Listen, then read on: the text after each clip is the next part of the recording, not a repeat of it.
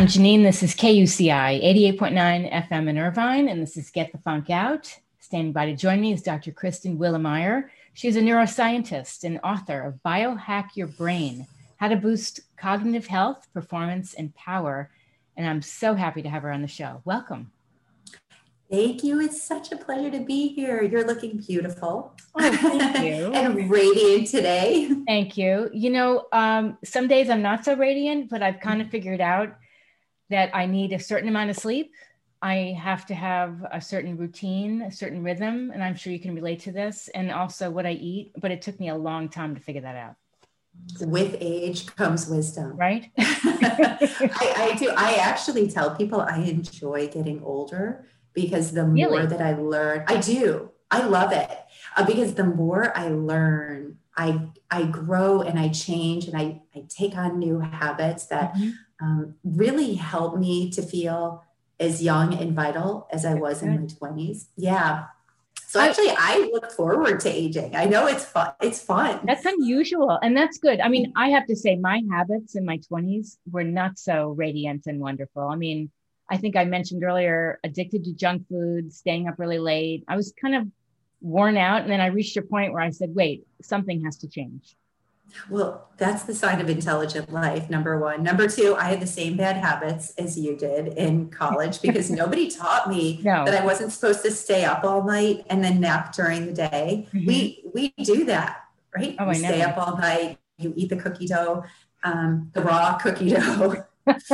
You have breakfast at like— Is that code for beer? For some men, it probably is. Yeah. But, it's the eating habits. Like nobody teaches you what you need to do to be. I almost wish there was that class that you take just before you go to school, or that week. You know, we always have this week before I came to Boston College. It was the week of like going to parties and just integrating into the school. Yes. But what if there was that week of here are the really smart habits that you should think about adopting to be really successful in an academic setting? And if somebody had taught me about the importance of sleep, now 25 years ago, they weren't really talking about the things we know now. Right. Like getting a good sleep can help prevent Alzheimer's. Getting good sleep can help regulate your emotions.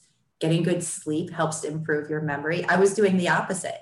We were purposely staying up all night, just for fun. I know. For parties, for fun, for talking. So, oh my God. You know, I actually could not stay up all night. I was one of these people that at a certain time, let's say 11, 12 o'clock, I was done. It's just my clock. I remember being in high school and having to go to bed at about 11, 11:30. And that is pretty much stayed with me. I don't like the feeling now. I would never stay up till 1, 2 in the morning. I'm complete dud, you know? Well, you are not a dud. In fact, I'm with you in our household. We go to bed now at 9. We've been doing that during COVID because I've been able to work from home. That's so good, it's though. very easy to be able to, trust me, before COVID, I was leaving the office at 8:30. You know, we were having dinner late at night. So again, we were talking about silver linings. One of the silver linings is we go to bed early and we get up early. We get up at, 6:30, and that's a really great night's sleep. Yes, definitely. Yeah. I know in college, that was not happening. Your roommates would have left you. But, I do have the gift of sleep. I can fall asleep anywhere at any time. So it's the minute my head hits the pillow. And I know that's not common. I mean, working in a psychiatric setting with people who have insomnia, I realize, most people struggle with sleep issues. So I think maybe I was able to survive college because the minute my head hit the pillow, I could sleep. And I was really good at napping, especially in the library. So you're not promoting that though. We're not promoting it, but I would take all of my books. And, you plan to spend a good 4 to 5 hours there. Yeah. It was almost instinctively. I would get there. I'd put my head on my books. I'd take a 30-minute nap, and then I was ready. That's good. It was almost as if recharge my body or my mind knew we're going to have her go down for about 30, and then she's going to be able to sit here for 5 hours straight. And sure. Well, that is, they do say that. And this, if you take a power nap, like listen to your body. If I find that I am just, my eyes are crossing at night, hey, time to go to bed. If I'm trying to watch a show and I'm like, no, I'm not getting this, I have to shut down. I'm done. Power off. Right? Power off is smart. I'll tell you, I've gotten that driving at night, which gets a little scary when I'm, have had a full day and it's dark out and I'm driving on the road and I can feel my eyes start to get heavy. There's been times when I'm like, I have to pull over or I'm gonna have to call somebody to come get me. And this is the power of how sleep, when your body wants to go down. Right. I call myself Cinderella. I mean it. I joke with my husband. I'm like Cinderella, like, oh, I better hurry up. Yeah. I love that. That's knowing you and getting your body on a good cycle. And trust me, we want to sleep. We've got this body is on its natural cycle, the circadian rhythm. And by around 9 o'clock, the melatonin levels go up. They're released by the pineal gland, and melatonin is that great signal to tell the body, hey, it's time to go down. Yeah. So this human can get their good 6 to 8 hours of continuous sleep. So the whole body can do its restorative and regenerative process. And, I tell people if there's only one thing that they address to take care of their brain health, I would say getting a good quality and optimizing their sleep hygiene is one of the most important things they could do. I want to back up a second because we didn't touch on this, but at what point in your life did you say, I want to be a neuroscientist?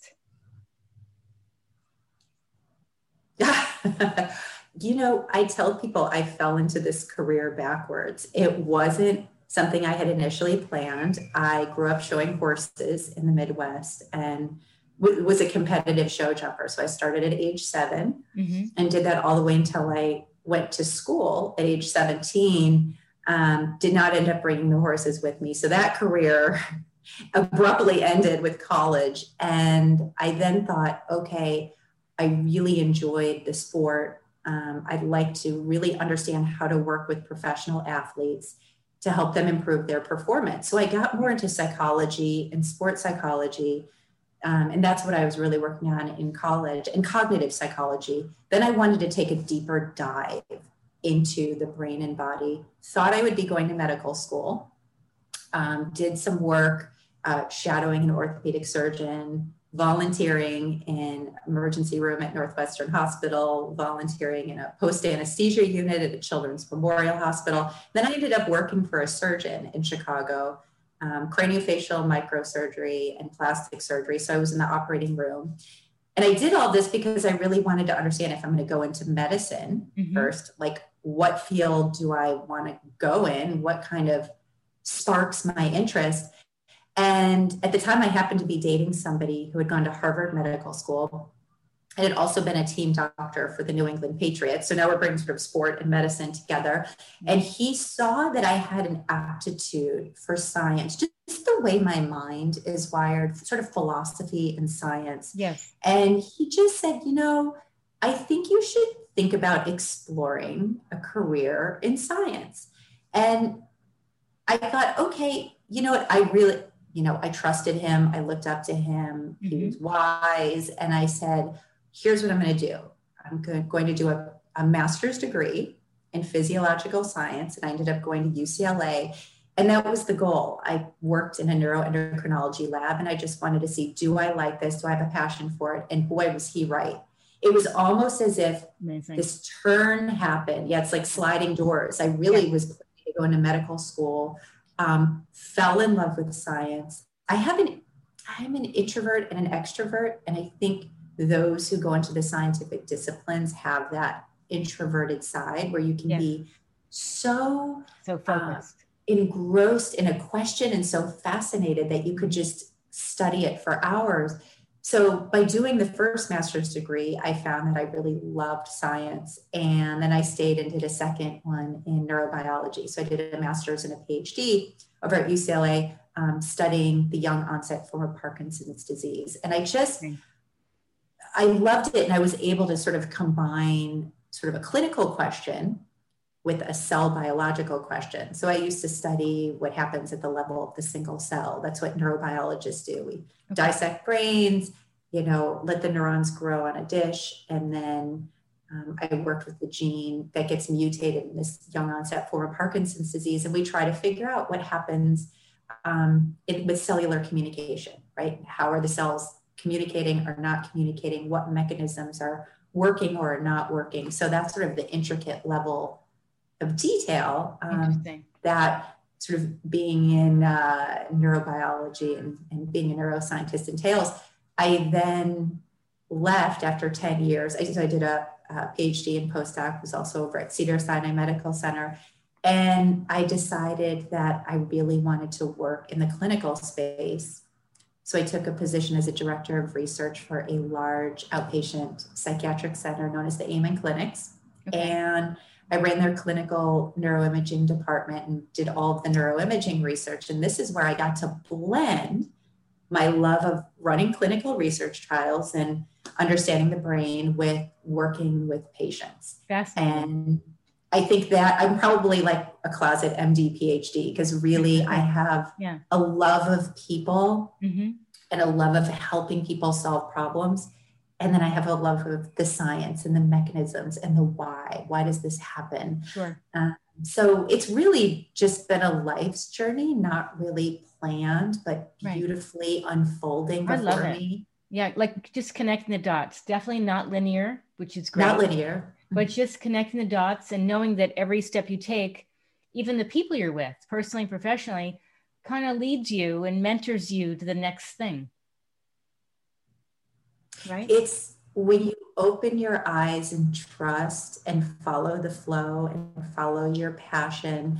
I'll tell you, having been an athlete, when I started working at the psychiatric clinic, the very first study I did is working with professional athletes. So we ran a very large clinical trial in former professional football players, studying the effects of playing football on long-term brain function. So my career had this really nice sort of full circle arc to it, from being an athlete, then working with the athletes. And in studying that, some of the athletes in our population have gotten degenerative disorders, Parkinson's, ALS, Alzheimer's. And at the same time, my dad ended up getting Parkinson's disease. So again, another full circle arc from studying that in graduate school to not only working with people in the clinical setting who had it, and then my own father having it. Excuse me, was your father a boxer? Did he do any kind of? No. So my hypothesis there, because we don't have Parkinson's in our family, he was a combat helicopter pilot in Vietnam. So there's potential environmental exposures, Agent Orange.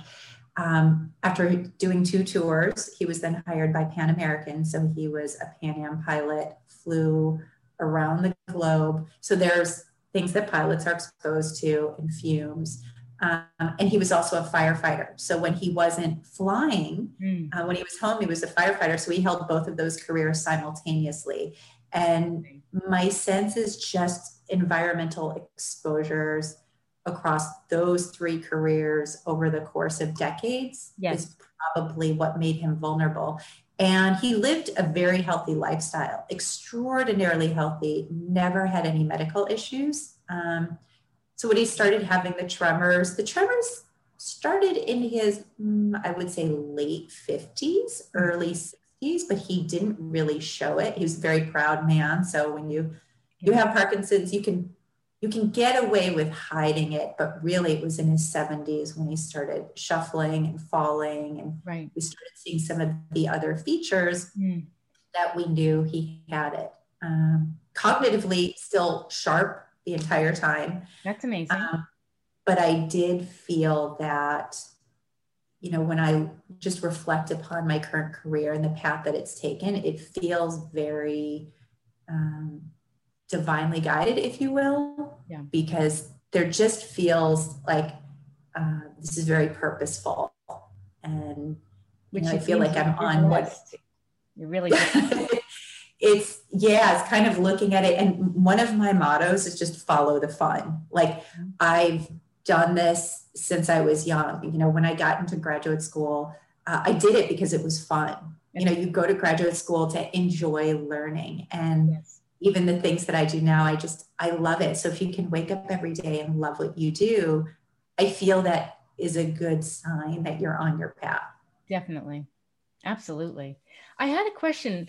Are things like Alzheimer's, Parkinson's, are they also inflammatory diseases? Mm-hmm. So most chronic diseases of aging have that inflammatory component, which is why doing everything you can to keep the inflammation down in the body and eating an anti-inflammatory diet and having anti-inflammatory foods and supplements on a daily basis. Sometimes it's the habits that we practice, the small habits that we do consistently over time can really slow and reverse brain aging. And for diseases of aging like Parkinson's and Alzheimer's, they start at the cellular level 1 to 2 decades before you have a symptom, which is why, you know, my Jewish godfather would always say an ounce of prevention is worth a pound of cure, right? Be smart and start sort of adopting smart habits and smart strategies when you're young and you're healthy. I mean, I'll tell you, working in a clinical setting, a clinical neuroimaging setting with people who have had mild cognitive impairment and dementias, you know, I've seen we can reverse the damage. We can bring blood flow back to the brain. We can still help support neuronal growth in the areas of the brain where it can still grow. So there are things we can do, even if we're older and have these diseases of aging, that can still impact our quality of life in a positive way and slow down the brain aging. We might not be able to reverse the disorder, Sure. reverse my father's Parkinson's, but we could help to attenuate the tremors. We can help to improve his mood. Mm-hmm.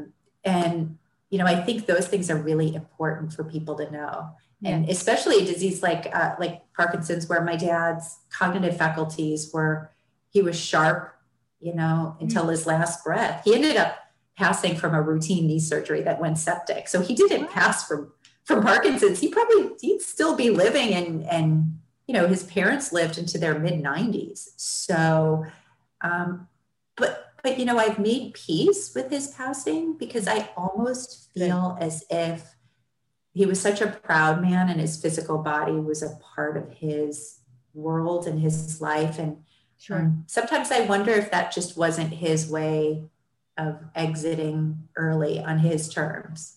Maybe. Yeah. Maybe. One thing I want to bring up is that, I don't know if I had mentioned previously, but my dad had heart disease.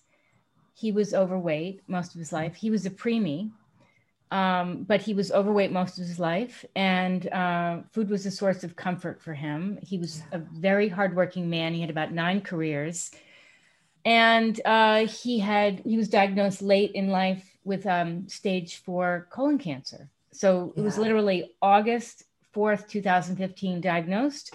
December 4th, he passed away. And there was nothing they could do. And he couldn't understand, like, why can't they cut the cancer out?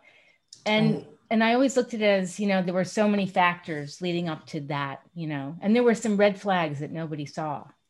Yeah. Did he enjoy his life though? Would he say, I've lived a great life, my 9, you know, different careers? I think so. Mm-hmm. I think so. And, you know, he has also escaped situations where he could have passed away. He was supposed to be September 11th in the building number 2, Twin Tower. And I have his badge on my bulletin board. So he was supposed to be in a meeting that morning, and I was frantically trying to reach him, and I finally did. And he says, "Oh, I'm in Brooklyn. My meeting was canceled. I went to Brooklyn." Ugh. So isn't that amazing? Those, you know, I marvel at life sometimes and how we are guided in and out of situations. Mm-hmm. You know, your dad, it's funny, my dad, as a combat helicopter pilot, used to always say he never feared death.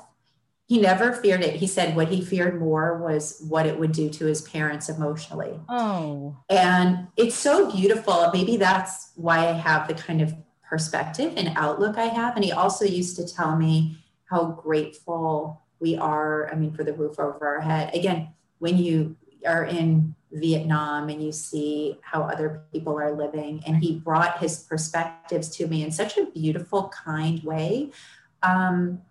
I just look at life through a different lens. Like I wake up every morning thankful to be here. I wake up every morning understanding life happens. We don't get out unscathed, right? As you've spoken about in your book, there's cancers and degenerative processes that happen to us. We age, we lose friends too early, some to addictions.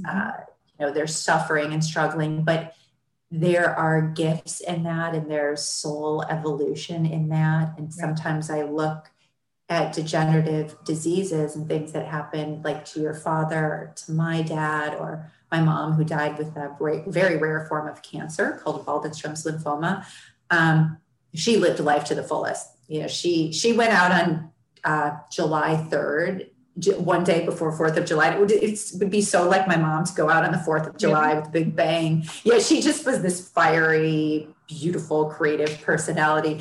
But I've learned to just enjoy life, right? Every day, not be afraid of the grief and the loss. Know that we all have an expiration date at some point. So how do we have the best relationships? I wake up every morning excited. Who do I get to talk to today? You. I get to meet somebody new. I get to learn about you, maybe leave this world a better place by teaching people something new. So when you shift your perspective on things, it just gives life a whole new meaning. And I'm wondering if your dad, sometimes there's a gift in that diagnosis, stage 4, he didn't really have a chance to fight it or get rid of it. And you just had the short window of time to say goodbye. And I know you was reading about the eulogy. Trust me, and I gave my dad's, and I was just a bucket of tears. But, sometimes I just say in life, there's no mistakes, and we're always prepared. We're never given more than we can handle. I remind myself of that when I get overwhelmed. And like I said, I've lost both my parents and I'm fairly young. I mean, my God, I've got 70-year-old friends who still have their 99-year-old parents living. And I'm like, wow, you're so lucky. Like your parents are still here. That's amazing. But what I do, because my parents aren't here, is I have a second mom and a second dad. And for some reason, I don't know if I intuitively knew this, but I got them like 20 years ago, and they just were like contemporaries, but I used to call one my second mom, one my second dad. And so it's like I still have family here. That's good. Yeah. It doesn't have to be blood related. I know, it's even better when you can pick them, right? Because you don't have all the dysfunctional family stuff. Yes. Because I always say, one of our family sayings is we put the fun in dysfunctional. I love that. my New York side of the family said that. Not my Chicago side. I always ask my guests, do you have any advice, especially right now in the pandemic, for people that are having a hard time? I mean, the name of my show is Get the Funk Out. I know. So I know. I was thinking, I hope she knows the name of the show and she's not like, wait. Not only that, I got the book, for crying out loud, and it's amazing, everybody. If you haven't read it, please. I appreciate that. So any advice for people that are going through a hard time right now? Yeah, well, it's funny. I loved reading in your book all of the things that you recommend doing, and I do them as well, as far as self-care, right? Taking the time, during these times of stress and unpredictability, to have some predictability for yourself and do things that make you happy. If you're a man, it could be going out in the world and working on your cars, or doing tinkering and doing the hobbies that make you happy. We females love our massages, and I haven't left the house in a year, literally, where I'm still somewhat quarantined. So I haven't been able to get a massage, but I have one of these you literally put your feet in it and it massages your feet. So I do that. I do my Epsom salt baths. I do my green juicing. I call my girlfriend every single morning and we just do a little prayer every morning to start the day. So I have all of these little self-care things that I do that for me are meaningful. So, I just tell people, do what you can to bring a little joy into your own life each day. And you know what that is. It could be Yes. reading your favorite magazine, right? As girls, we have our, you know, our favorite things we like to do. So I might hop in an Epsom salt bath, bring my magazines in, Yes. and I'm happy. It's like a little quiet time for me where I'm not worrying about all of the other things going on in the world. And I tell people during this time, this too shall pass. Mm-hmm. This too shall pass. The sun will rise again.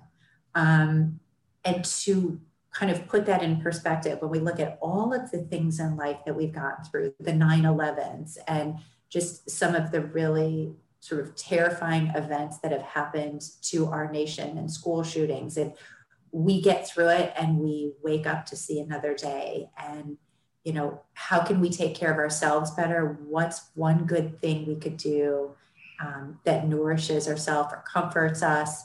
And how can we help make somebody else's days better? So a little trick that I teach people that I work with, for 30 days, you wake up in the morning and you look at your phone and you just pick a name and you send it could be a 2-sentence text, like, thinking of you, hope you have a great day. Something from the heart. It's a way of showing gratitude, but also I like staying connected. And I just encourage people, if you do nothing else but for 1 month straight, do that. And trust me, I do it all the time. I randomly will reach out to people or patients or clients I've worked with and just check in. I'm like, how you doing? Thinking about you today. And you don't know the kind of ripple effect that you can have in somebody's life.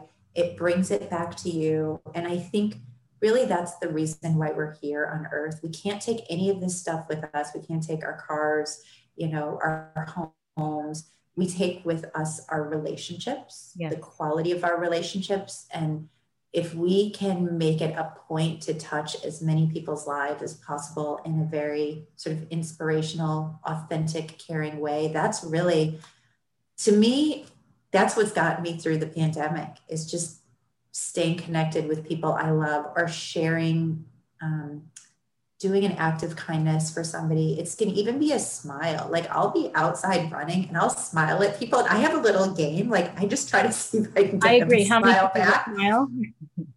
I grew up with a tough New York mom, and I used to have to play the game because she'd get on the phone all angry. And I was like, oh, how quickly can I turn my mom's mood around? And it just was a game, because if I didn't laugh, like, I'd cry. So I had to be, and so I think I do this to this day. I just see what I can do to make somebody laugh, or to make them smile, or brighten their day, and know that I'm here for them if they ever need me. And so I don't know, that would be my recommendation. That's perfect. I mean, I always say right now is the time to be really thoughtful and kind to one another, because you don't know what someone else is going through. You don't know if your one cute little morning text with a fun emoji, even if guys are listening, trust me, men need it more than women. Men, because women, we already know to phone a friend. Like, we're having a hard day, I'm calling my girlfriend and we're laughing. But my husband or his guy friends, men can be a little bit more closed off, and they may not communicate as effectively, and they need to get things off their chest, or they need to have their guy talk. So check in on your friend. Definitely. Hey, dude, you know, thinking of you, like, you know, get that new car, or whatever. Whatever it is. Exactly. Whatever it is. Yeah. You know, how you doing? Just thinking of you. Men need it. Definitely. Where can people find out more about you? You can find me on my website at drwillemeyer.com, WILLEUMIER. I know it doesn't just roll off the tongue. Or you can find me. I have a new book called Biohack Your Brain. So you could just type that in Kristen, and you'll find me in the book. It could lead you back to the website.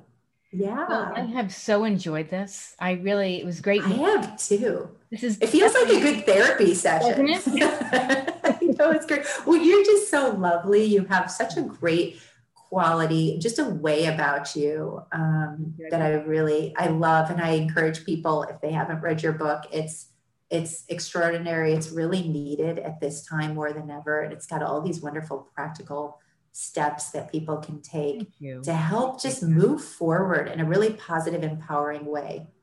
You know what I always say, to have a growth mindset. Like if there's something you want to do right now, do it, go for it. I've taken a class or two during this time, and it's been a way for me to kind of disconnect, take time off, learn something challenging, but not too hard. And so what class did you take? I'm curious. Well, it's funny because you talk about how guys like cars. Well, I actually like cars, but I wanted to learn how to ride a 3-wheel motorcycle. Look it up. It's called a Can-Am Ryker. I'll send you a picture. So I took this class at Saddleback College, and I loved it. It was fantastic. You can't have your phone on. You have to be focused, just completely mindful of everything. So I took it. I was hooked. And by the way, it was like 90 degrees that day. And I'm like, I'm just doing it. Fun. I loved it. So then I decided, well, I think I want to take the motorcycle class, because I never really learned how to ride a motorcycle. I used to pop the clutch, and one time I fell off the back of one, and I'm like, I want to get over it. I want to learn this. Yes. Because I used to drive stick years ago. Yes. That's how I first learned when I started driving. So long story short, in November, I took the 2-day intensive. It started on Zoom at 7 a.m. Then we were on the course by noon. And after the first day, I'm like, I'm not doing the clutch smoothly. So I got on YouTube. I found somebody I really admired to teach me. And I watched that video over and over and over. By the next day, I was a different rider. Can I tell you, I love this for so many reasons. First of all, it's like brings out the kid in you. Yeah. Like the joy and the creativity, and looking at your eyes like sparkle as you're like, yeah, I'm going to learn how to ride this. I've always been a tomboy. I mean, since I was I grew up showing horses, and one of the things that I love, we always had the little Vespa scooters and golf carts like whizzing us back and forth from the stables to the show ring. And my dad had motorcycles, so he'd get a fire call and he'd jump on the motorcycle and throw me on the back. I'm talking, I was a little kid, and leave me at the fire station. But I swear to God, my mom was like, I'm going to kill you. I bet. But I'm like you, I have the sense of adventure, and I'm very, I'm listening to you going, oh my God, this sounds like fun. I highly recommend it. I mean, it did something to me. I mean, it was so exhilarating to do this. The first class alone is like a little teaser, like, okay, I'm on 3 wheels. I'm not going to flip. I don't need to know how to use a clutch. Can I do this 1200cc bike? Oh my God.